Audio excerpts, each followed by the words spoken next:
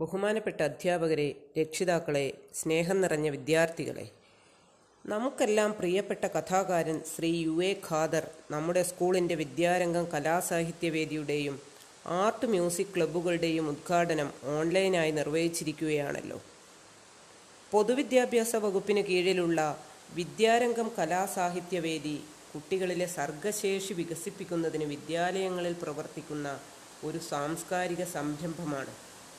വിദ്യാർത്ഥികളുടെ സർഗാത്മക വികസനത്തിനായി വിദ്യാരംഗം അനവധി പ്രവർത്തനങ്ങളും പരിപാടികളും എല്ലാ വർഷവും നടത്തിവരാറുണ്ടല്ലോ. വായനയുടെ പ്രാധാന്യം ഉൾക്കൊള്ളുന്ന പരിപാടികൾ സംഘടിപ്പിച്ചുകൊണ്ട് കുട്ടികളുടെ സാഹിത്യ അഭിരുചിയും രചനാ പാടവവും അഭിനയ ആലാപന ശേഷികളും ഉണർത്തുകയും ഉയർത്തുകയും ചെയ്തുകൊണ്ടാണ് വിദ്യാരംഗം പ്രവർത്തിച്ചു വരുന്നത്.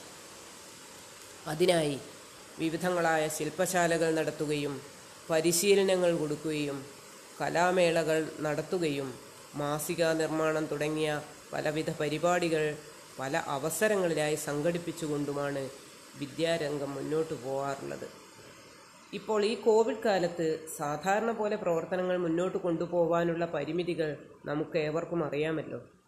എങ്കിലും കുട്ടികളുടെ സാമൂഹ്യ സാംസ്കാരിക വിഷയങ്ങളിലുള്ള അറിവും അവബോധവും വളർത്താനും അതിലൂടെ അവരുടെ സാമൂഹ്യ മാനസിക ആരോഗ്യവും ഇടപെടൽ ശേഷിയും വർദ്ധിപ്പിക്കാനും പരമാവധി പ്രവർത്തനങ്ങളിലൂടെ ഈ വർഷം നമ്മുടെ സ്കൂളിൻ്റെ വിദ്യാരംഗം കലാസാഹിത്യവേദിക്കും ആർട്ട് മ്യൂസിക് ക്ലബ്ബുകൾക്കും കഴിയട്ടെ എന്ന്, അവ വൻ വിജയമായി മാറട്ടെ എന്ന് ആശംസിച്ചുകൊള്ളുന്നു. നന്ദി, നമസ്കാരം.